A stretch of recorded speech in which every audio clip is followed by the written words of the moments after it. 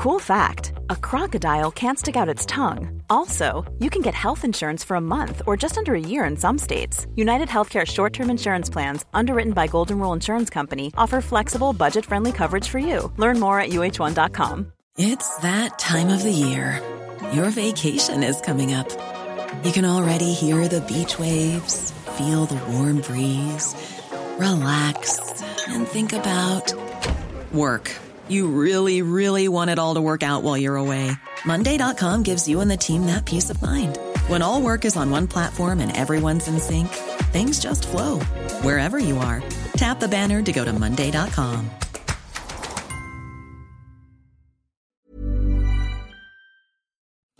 Hi, it's Chris Deeran here for the last of our 4 Scottish election special editions of the New Statesman podcast. Thanks to those of you who've got in touch to say you've been enjoying these shows, and if you haven't already, please take a minute to subscribe to our main podcast. Coming up in this episode. I'm not sure that Boris Johnson is an immovable object. I think Boris Johnson is in what I can only politely describe as deep, deep doo-doo. With the Holyrood election looming, I interviewed Scotland's First Minister, Nicola Sturgeon, and among other things, we spoke about why she's still confident she can lead Scotland out of the UK in the next 5 years. Also, who is going to cause Nicola Sturgeon more trouble? Is it Alex Salmond and a couple of his cronies, or a couple of bog-standard replacement-level Conservative or Labour MSPs? The answer to that, it seems to me, is self-evident. She can't get away from this idea that she's too cautious, and it wouldn't surprise me unduly if she didn't last the term. I'll be speaking with 2 top Scottish journalists, The Spectator's Alex Massey and my New Statesman colleague Danny Garavelli, for their assessment of the campaigns on the eve of the election. But first, what's been happening this week? Well, look, I know I said last week that the Channel 4 leaders debate was the last. It turns out it wasn't. The BBC hosted their own final debate on Tuesday night, meaning that I had to miss the Champions League again. Thanks very much. And it was... well, let's just say that even though I'm a Man United fan, I'd much rather have watched City qualifying for the final than Douglas Ross's forays down the right wing and Patrick Harvey's dribbling on the left. Actually, the best fun came in the half hour before that debate, when the BBC spoke to the leaders of the smaller parties. They're quite the exotic bunch. There was George Galloway, that indefatigable old lefty, who's now calling for, well, tax cuts, and even suggesting people might want to vote Tory. Hold your nose and vote for the best candidate to save the union. It's a big ask, but I think that it's an idea that time has come. Fair enough. There was someone claiming to be the leader of Scottish UKIP. Yep, I thought they'd chucked it too. Who complained while live on the BBC at prime time that the media ignore us. Well, if the media would pay attention to it, we did circulate it at the time, but the media ignore us. And in amongst these minnows was a whale. Alex Salmond still, somehow, even after everything, remains incredibly pleased with himself.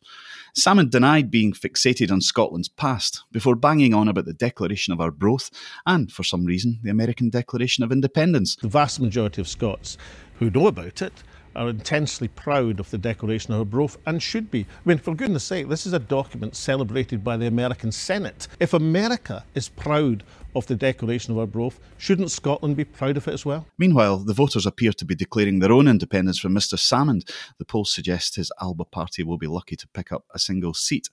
In the debate proper, there was an unexpected outbreak of policy discussion among the party leaders as, just in time, right at the death, important issues such as social care, taxation levels and the economic recovery from COVID received an airing. Let's have a human rights-based approach around our care service. Let's invest in social care, invest in the workforce so we can have a national care service worthy of the name. It doesn't all have to be one single nationalised body, but we absolutely need to ensure that we avoid having this fragmented picture. And if we're going to have a recovery in this country, we're going to need to invest in the skills and the talents of people. Yeah. We won't do that by increasing taxes at this time. For the next Parliament, given that we are going to be recovering economically from COVID, tax stability really matters, and therefore we have no plans to increase income tax. I'm not saying this is a cast-iron commitment, but our pledge is to seek parity in the tax system. You want to give yourself a tax cut. It then descended into a scrum about independence and the timing of a second referendum, but of course it always does. No, I'm sorry, Douglas, that is not the fundamental question is what is the... And it ended with rather too much talk about hugging for my chilly Northern European temperament. Your post-pandemic dream, Anna Sawan? I'm going to say family. I've not seen my dad. Hugging my mum and my dad and my wee sister. No, hugging my parents. Have an evening meal with my sisters. It would be an increasingly huggy experience. Also, the knives are well and truly out after Alex Salmond claimed in the New Yorker magazine that he could have destroyed Nicola Sturgeon if he'd wanted to. The comments sparked a furore on Holyrood Twitter, with Scottish Health Secretary Jean Freeman leading the charge, tweeting that the comments were utterly shameful. Salmond's Alba colleague Chris McKelleney insisted, however, that the comments had been misinterpreted. Meanwhile, Scottish Labour have been making a land grab for Tory votes, rolling out former Better Together campaign chief Alistair Darling. The ex-Chancellor has written a letter to Conservative voters telling them that Anas Sarwar shares your priorities. The letter, targeted at the 7 Tory-held constituencies, appeals to Conservatives to give the second of their 2 Holyrood votes to Labour. The SNP have called the intervention a complete disaster. I guess we'll find out whether that's true tomorrow. So, after several weeks of campaigning, the work is almost done. As we record this, Scotland is preparing to go to the polls tomorrow to decide the shape of its parliament for the next 5 years, and possibly the future shape of Britain itself. The New Statesman's polling expert, Ben Walker, joins me. Welcome, Ben. Hello, thanks for having me. The race is now effectively run. The leaflets have been posted, the memes have been tweeted, the manifestos have been largely ignored. So what's going to happen tomorrow? We are one day to polling day, and I suppose, really, without sounding too full of myself, I'm meant to bring a data-based clarity to this podcast. And annoyingly, right now, I can't. Because in the final few days of this campaign, we've seen the polls diverge quite notably. In Scotland, we're not seeing much herding from the polling industry. We now have the SNP ranging between 42% and 49% on the constituency ballot, the Tories between 19% and 25%, and Labour between 17% and 22%. That's not really helpful, because while this election was the SNP's they were the front runner, they were going to quite clearly win this. A lot of the seats, a lot of the margins, the position of Labour or the Tories in the Holyrood Parliament was going to come down to the margins. You have a lot of constituencies, a lot of regions right now, which, if shifted by half a percentage point, could see some quite dramatic differences to seat numbers. The Alba Party as well are on about 3 to 4%. That could mean potentially they could be winning some seats, but we don't really yet know. And what does that tell us then about the likelihood the SNP will get the overall majority they need to pass the legislation for an independence referendum and really bother Boris Johnson about it? At the moment, our forecast has the SNP unchanged on the seats it won in 2016. But like I said before, there's a fine line between it netting 2 or 3 more, or even losing 2 or 3 more. So to be clear, that would mean a minority SNP government. Exactly that. Even a lower number of SNP seats, it's always possible. This was the election the SNP were going to comfortably storm and build their base on. But this campaign, in terms of the polling, for them has been, they've been one of the biggest losers. They've been dropping 7 percentage points in the polls since February. We tend to think that Douglas Ross, the Scottish Tory leader, has had a bad campaign. But in terms of voting intention, the biggest drops have been the SNP. And can we expect the Green vote to make up for any SNP failure to get an overall majority? If you add the Greens to the SNP vote, will you have that pro-independence majority at Holyrood? Oh yes, at the moment it seems as if the Greens are sitting pretty with an unquestioned doubling of their seats. So in 2016 they won 5 MSPs, and at the moment our forecast has them to win 10. Sometimes our modelling puts them on 11 or even 9, but really they are sitting quite comfortably with a pretty successful campaign on that regard. And second place, that's the other big question in this election. Yeah, now this is the one I think really all of us down south will be a bit, well, I'm not really south, but all of us in England will be watching, which of the 2 parties will be the main, although not official, opposition, the main opposition to the SNP. And at the moment, as I say before, it's really down to the fine lines. And here's an interesting statistic that I think we should all just bear in mind going into polling day. According to modelling, and according to the way the Labour vote is distributed, Labour does not need to be in second place on votes to be second on seats. The Scottish Tory vote is a little more concentrated in the south and countryside regions. That actually works against them in terms of regional seat distribution. And so quite put simply, Labour could be polling third right now. They are. but that doesn't mean they are guaranteed to be third in seats. If it is close, if it is like 18% Labour, 19% Tory, that is like a 50-50 chance of Labour coming second on seats. It is quite close. And just something to bear in mind as well, tactical voting is going to be come into play quite significantly. We have 15% of Tory voters from 2019 now saying they will vote Scottish Labour this election. We're not seeing that from Labour voters to Tory. We're seeing it only from Tory voters to Labour.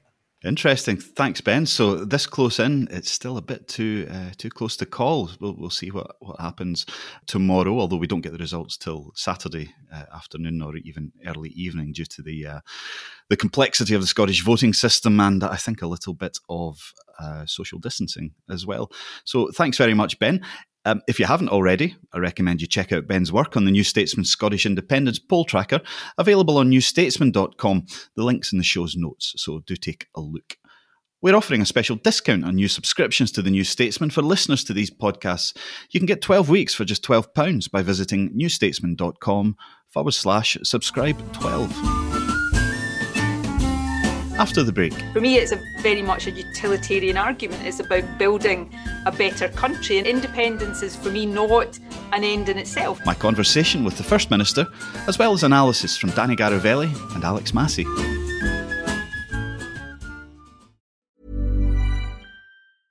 A lot can happen in the next 3 years. Like a chatbot may be your new best friend. But what won't change? Needing health insurance. United Healthcare Tri-Term Medical Plans are available for these changing times. Underwritten by Golden Rule Insurance Company, they offer budget-friendly, flexible coverage for people who are in between jobs or missed open enrollment. The plans last nearly 3 years in some states, with access to a nationwide network of doctors and hospitals. So for whatever tomorrow brings, United Healthcare Tri-Term Medical Plans may be for you. Learn more at uh1.com.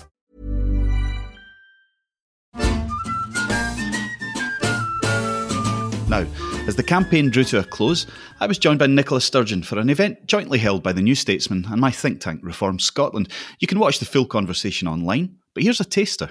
Hello, First Minister. Hello. Thank you for taking the time to be with us today. The polls suggest your party is about to win a fourth term and a second term for you as First Minister. How do you explain the ongoing gigantic gap between your party and you and the rest? Are the others just rubbish, or is there something else happening in there? I have to say, I hate listening to people talking about the election as if it's a foregone conclusion. And maybe it's my early experience in politics of losing every election I contested that just means that I can never and should never treat an election as if the outcome is certain. I often think it is a source of real frustration to many of our country's commentators that despite all of the flaws and failings and fragilities you all see in us, and some of them will be fair comment, others perhaps less so, and we can maybe get into some of that later on.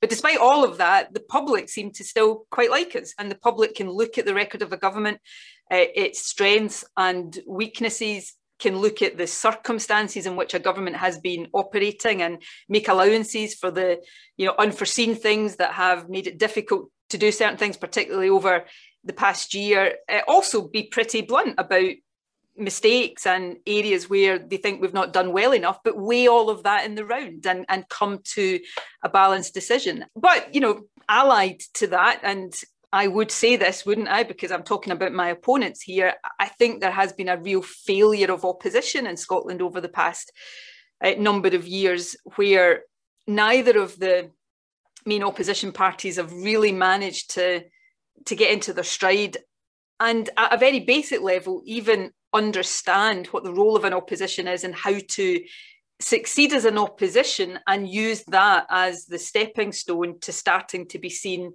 as a credible alternative government in waiting. What do you think of Anas Sarwar? I think most people I know think he's had quite a good campaign. He's pretty appealing. I sort of admit to the thing that traditionally by common standards in politics you're not meant to do. I like Anas. I know Anas.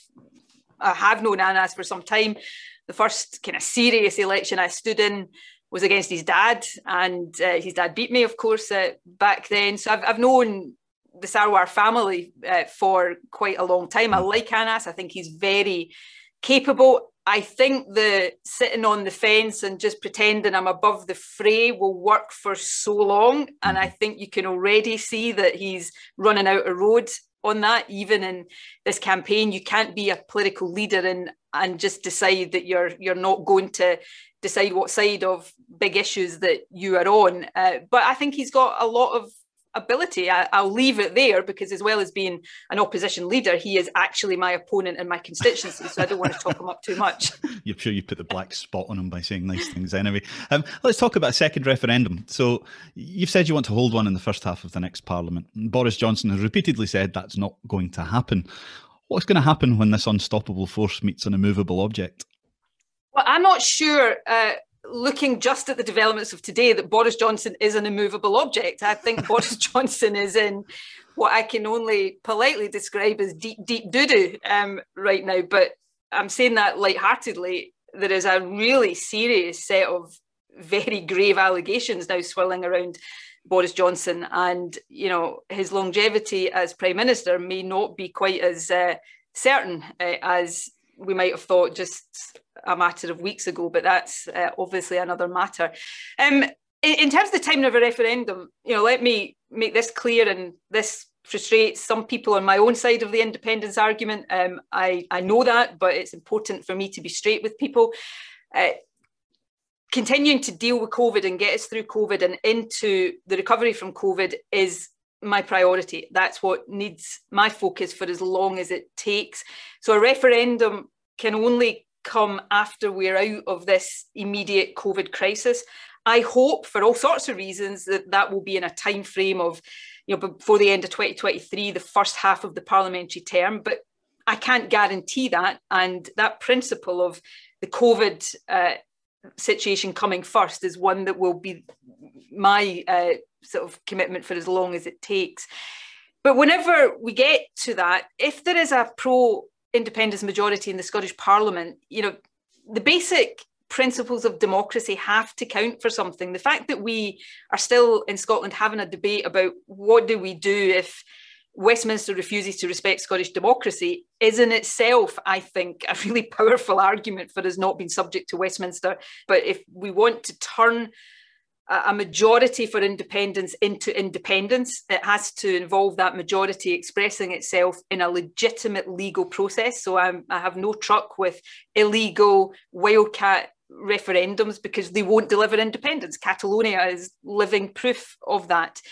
I hope that whoever's Prime Minister, if there is a majority in the Scottish Parliament, we can negotiate that sensibly, in the same way that was done in the run-up to 2014.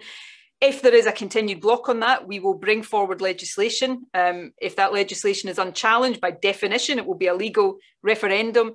And if it is challenged by Westminster, and I hope it doesn't come to this, then that will have to be resolved legally, and we will vigorously defend the right of the Scottish Parliament to allow people in Scotland to choose. But we're only even talking about this because we've got the absurd situation of there being a question mark over whether or not Scottish democracy is respected, which tells its own story. Since Brexit, we've seen the number in favour of independence in the polls creeping up a bit. It seems to have come back down slightly, but it was over 50% for quite a long time. What do you detect in the Yes movement with these new people, the indie curious coming into it, and what their priorities are, which are probably in a sense a bit different from the priorities of the 2014 gang? Do the arguments change? Does the sort of emotion around it begin to morph so that people who were no in 2014 are now bringing their ideas to the party?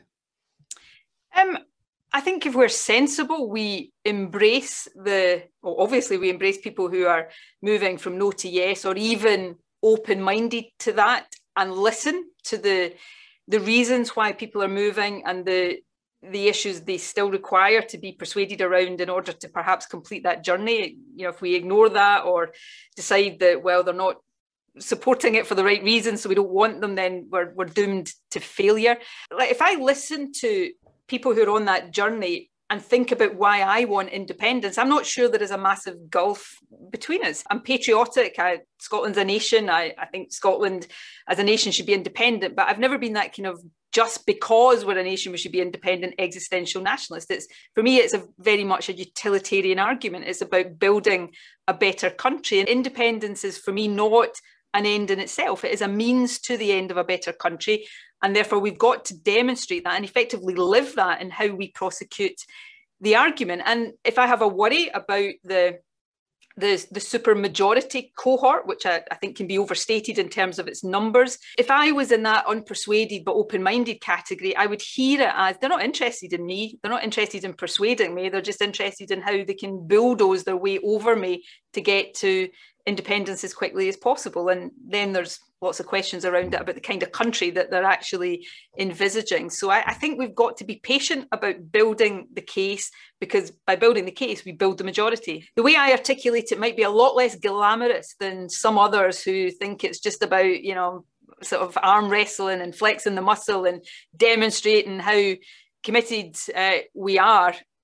But actually, the patient, hard work, committed way of doing it is the way that I think is going to deliver the success we want.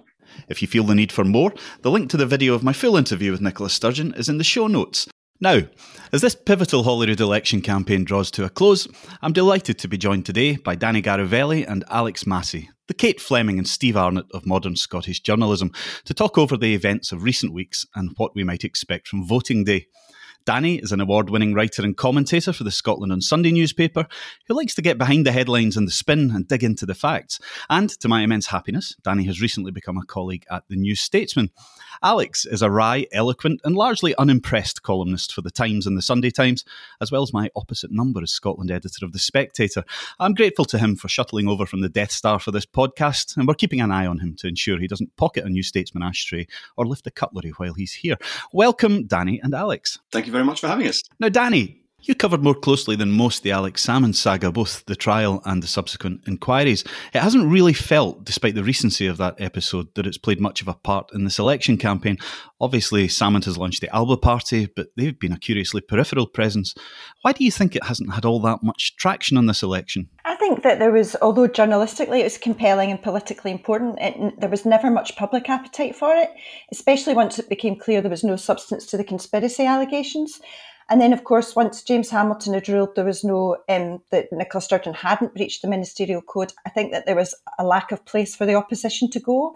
And I think there became an awareness that people were more interested, obviously, in the pandemic. That was their priority, and that actually it wouldn't play that well with the electorate to keep going on. I mean, there were obviously unanswered questions from the parliamentary inquiry, but there wasn't much to kind of really get on the attack with, and then obviously Alba coming into the election gave an extra dynamic, because if you're playing to that kind of feud narrative, once you put Nicola Sturgeon next to Alex Salmond, she benefits by juxtaposition, doesn't she? I think that made a difference as well. And Alex, are you at all surprised by Alba's apparent failure to secure a higher profile for itself? I mean, we don't know at this stage whether the party might win some seats, whether Salmond will be elected in North East Scotland, or whether they'll be completely vanquished. What's your feel for how things have gone and what we might expect from the election result? And also perhaps you could give us some thoughts on what the consequence would be if Salmond and possibly some allies can get elected, particularly for Nicola Sturgeon. Well, I don't know if I'm surprised. I'm quite amused by Alba's apparent failure.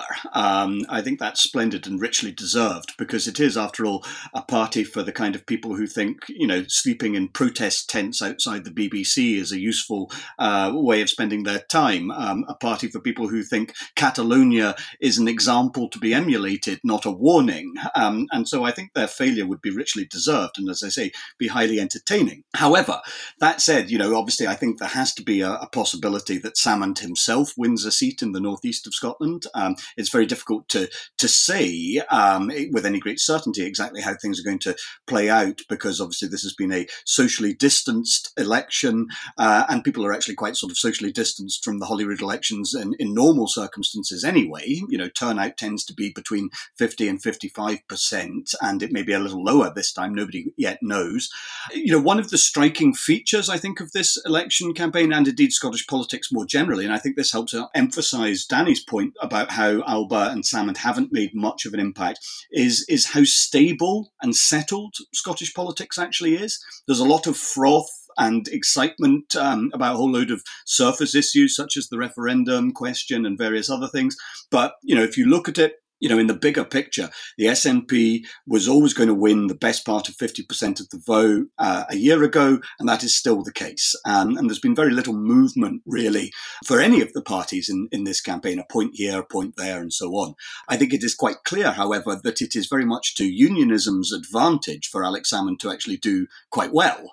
Who is going to cause Nicola Sturgeon more trouble in the next term of the Holyrood Parliament? Is it Alex Salmond and a couple of his cronies, or a couple of bog standard replacement level Conservative or Labour MSPs? The answer to that, it seems to me, is self-evident. Well, you point out that there's been a stability to Scottish politics and the parties are kind of locked into the polling numbers with a few points up and down here or there. I suppose one of the unknowns of this election, and I'm sure we all accept the SNP will emerge as the largest party, is who's going to win second place and lead the opposition for the next 5 years.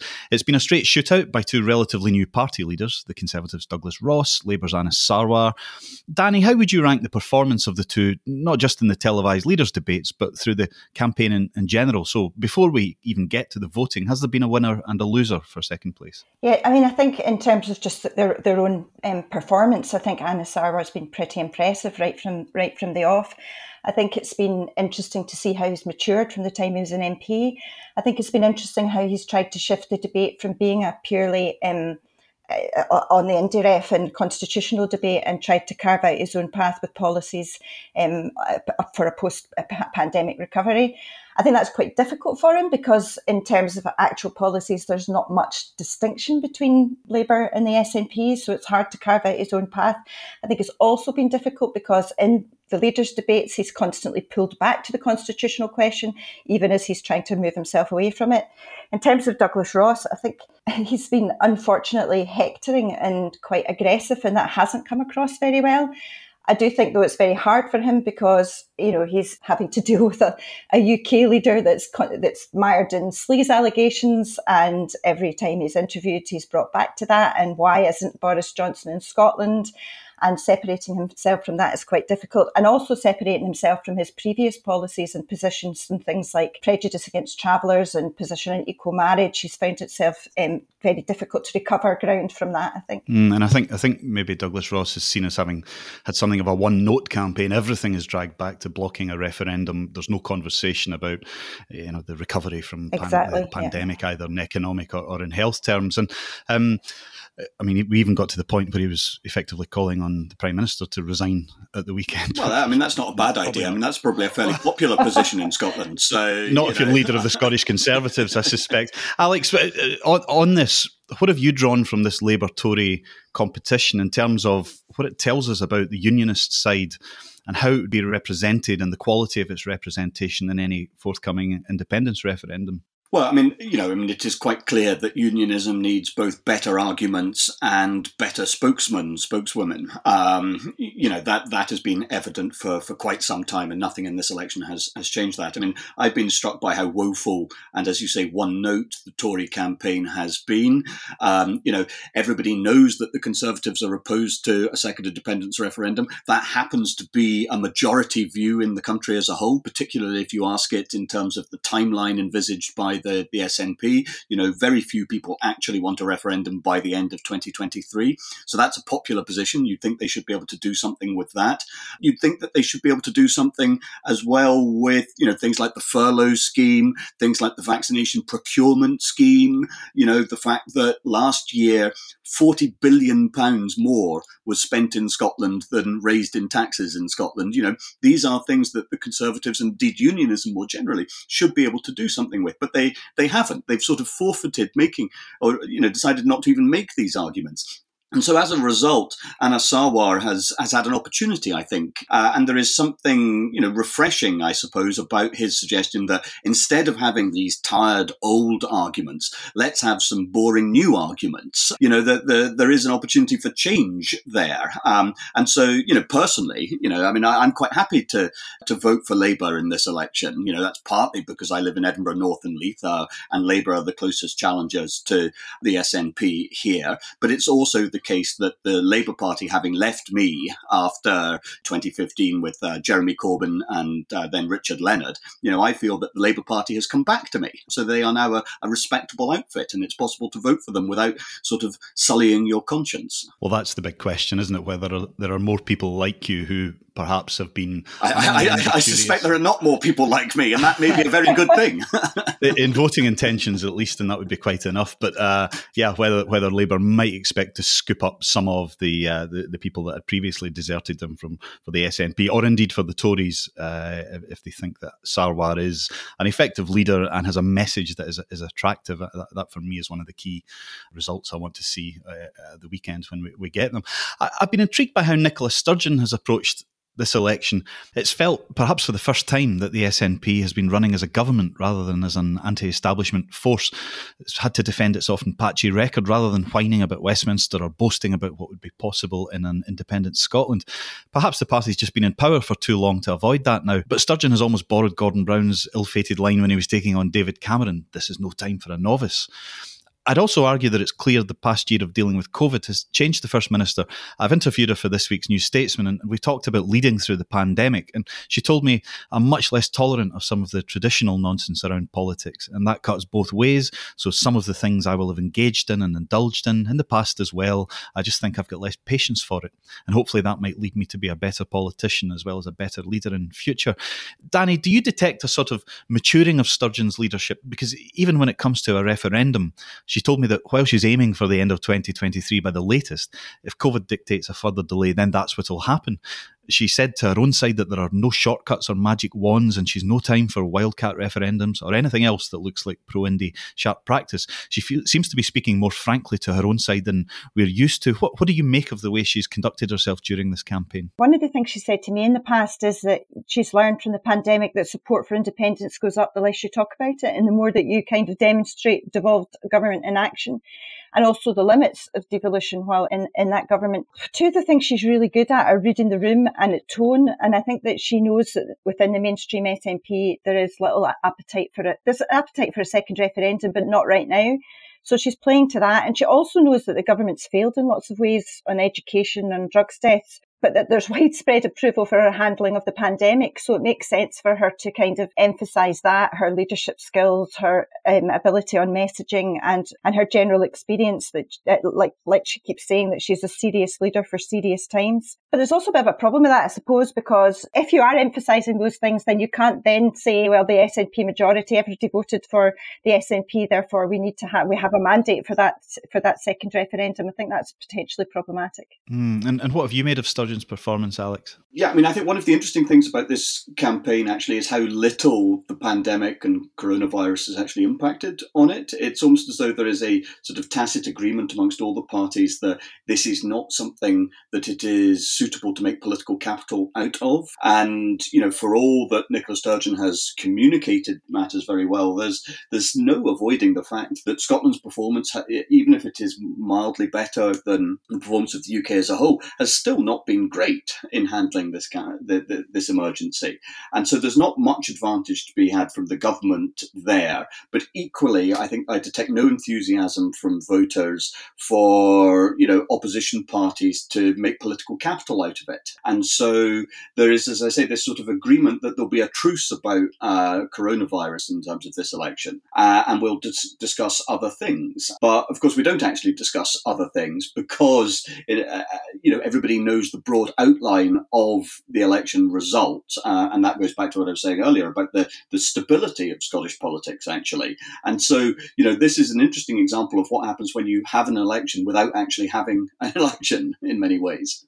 And Danny, it's fair to say, I think, that you're sympathetic to the independence cause.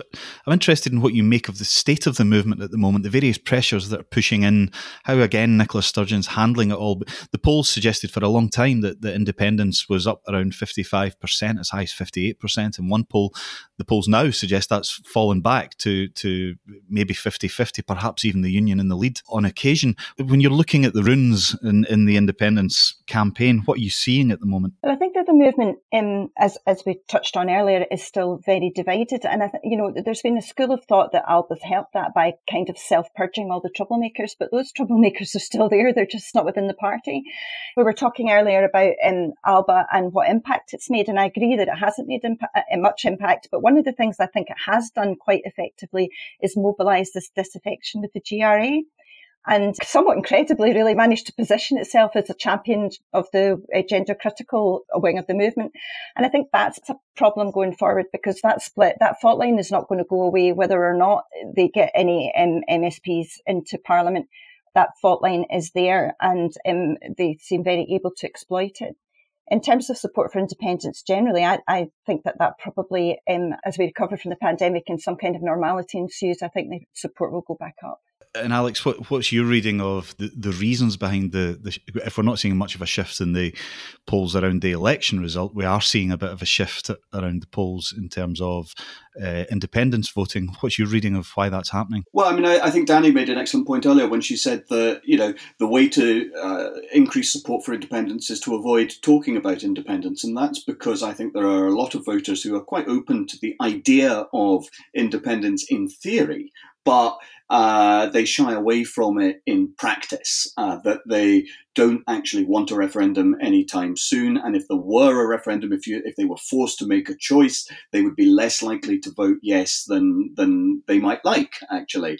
And so quite a lot of support for independence is relatively soft. And so the way to win independence is to avoid talking about it. But at a certain point, we've seen the First Minister get somewhat irritated during this campaign when she's been asked about independence. She told Andrew Marr that this election is not about independence. So why are you asking me questions about a border and about currency and so on? And you can see why she doesn't want to be asked those questions, because frankly, she has no answers to them. The SNP hasn't even begun to do the serious thinking that is required in terms of reframing the case for independence after Brexit, after coronavirus. And until such time as it does do some of that thinking, it seems to me that the case for independence not only isn't going to be made, but can't be made. And that's why I think, although it suits all parties in many respects, except for Labour, to pretend that a referendum hinges on the outcome of this election, I think much of that is a nonsense and a fraud, if you like, because I see no prospect of a referendum on anything like the timescale envisaged by the nationalists, because they simply aren't ready for it. They can't tell you what currency they'd have. They can't tell you about the border. They can't answer questions about Europe.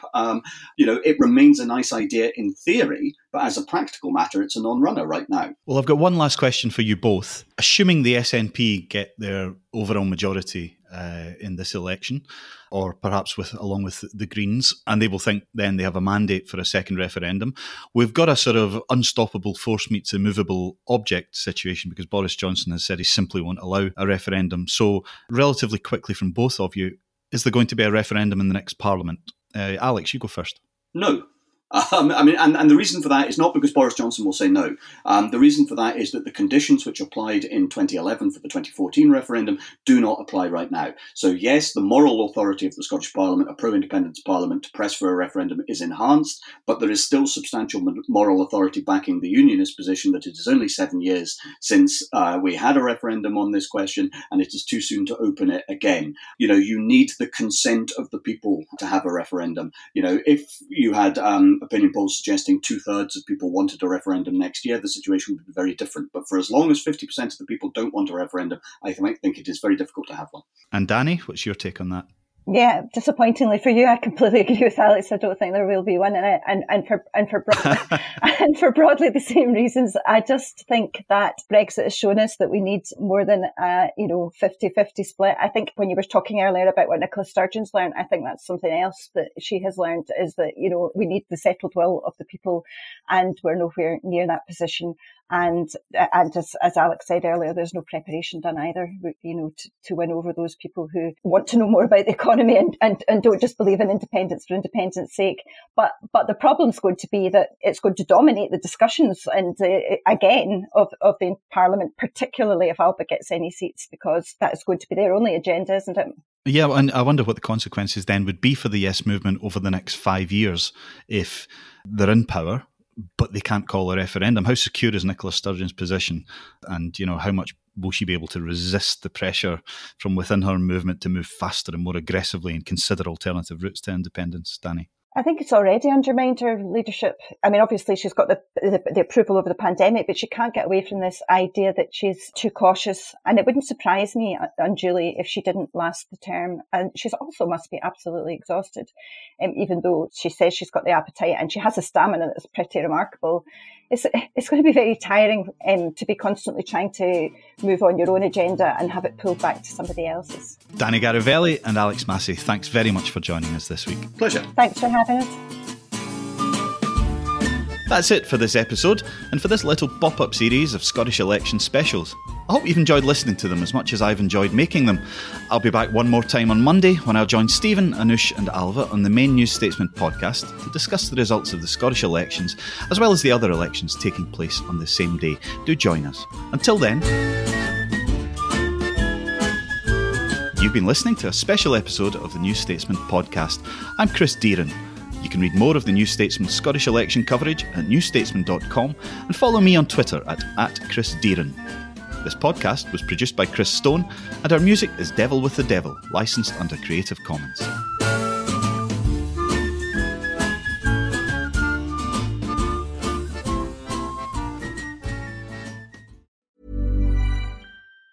Planning for your next trip? Elevate your travel style with Quince. Quince has all the jet-setting essentials you'll want for your next getaway, like European linen, premium luggage options, buttery soft Italian leather bags, and so much more. And it's all priced at 50 to 80% less than similar brands. Plus, Quince only works with factories that use safe and ethical manufacturing practices. Pack your bags with high-quality essentials you'll be wearing for vacations to come with Quince. Go to quince.com/trip for free shipping and 365-day returns. Trust in politics is broken, so can we get UK politics working again? That was the last time we were happy. 2012. I'm Beth Rigby, Sky's political editor. Join me every week with Labour's Jess Phillips and Conservative peer Ruth Davidson for some electoral dysfunction. This idea of nuance has completely left politics. Yeah. Together we'll focus on the policies that could deliver political satisfaction. Follow Electoral Dysfunction wherever you get your podcasts.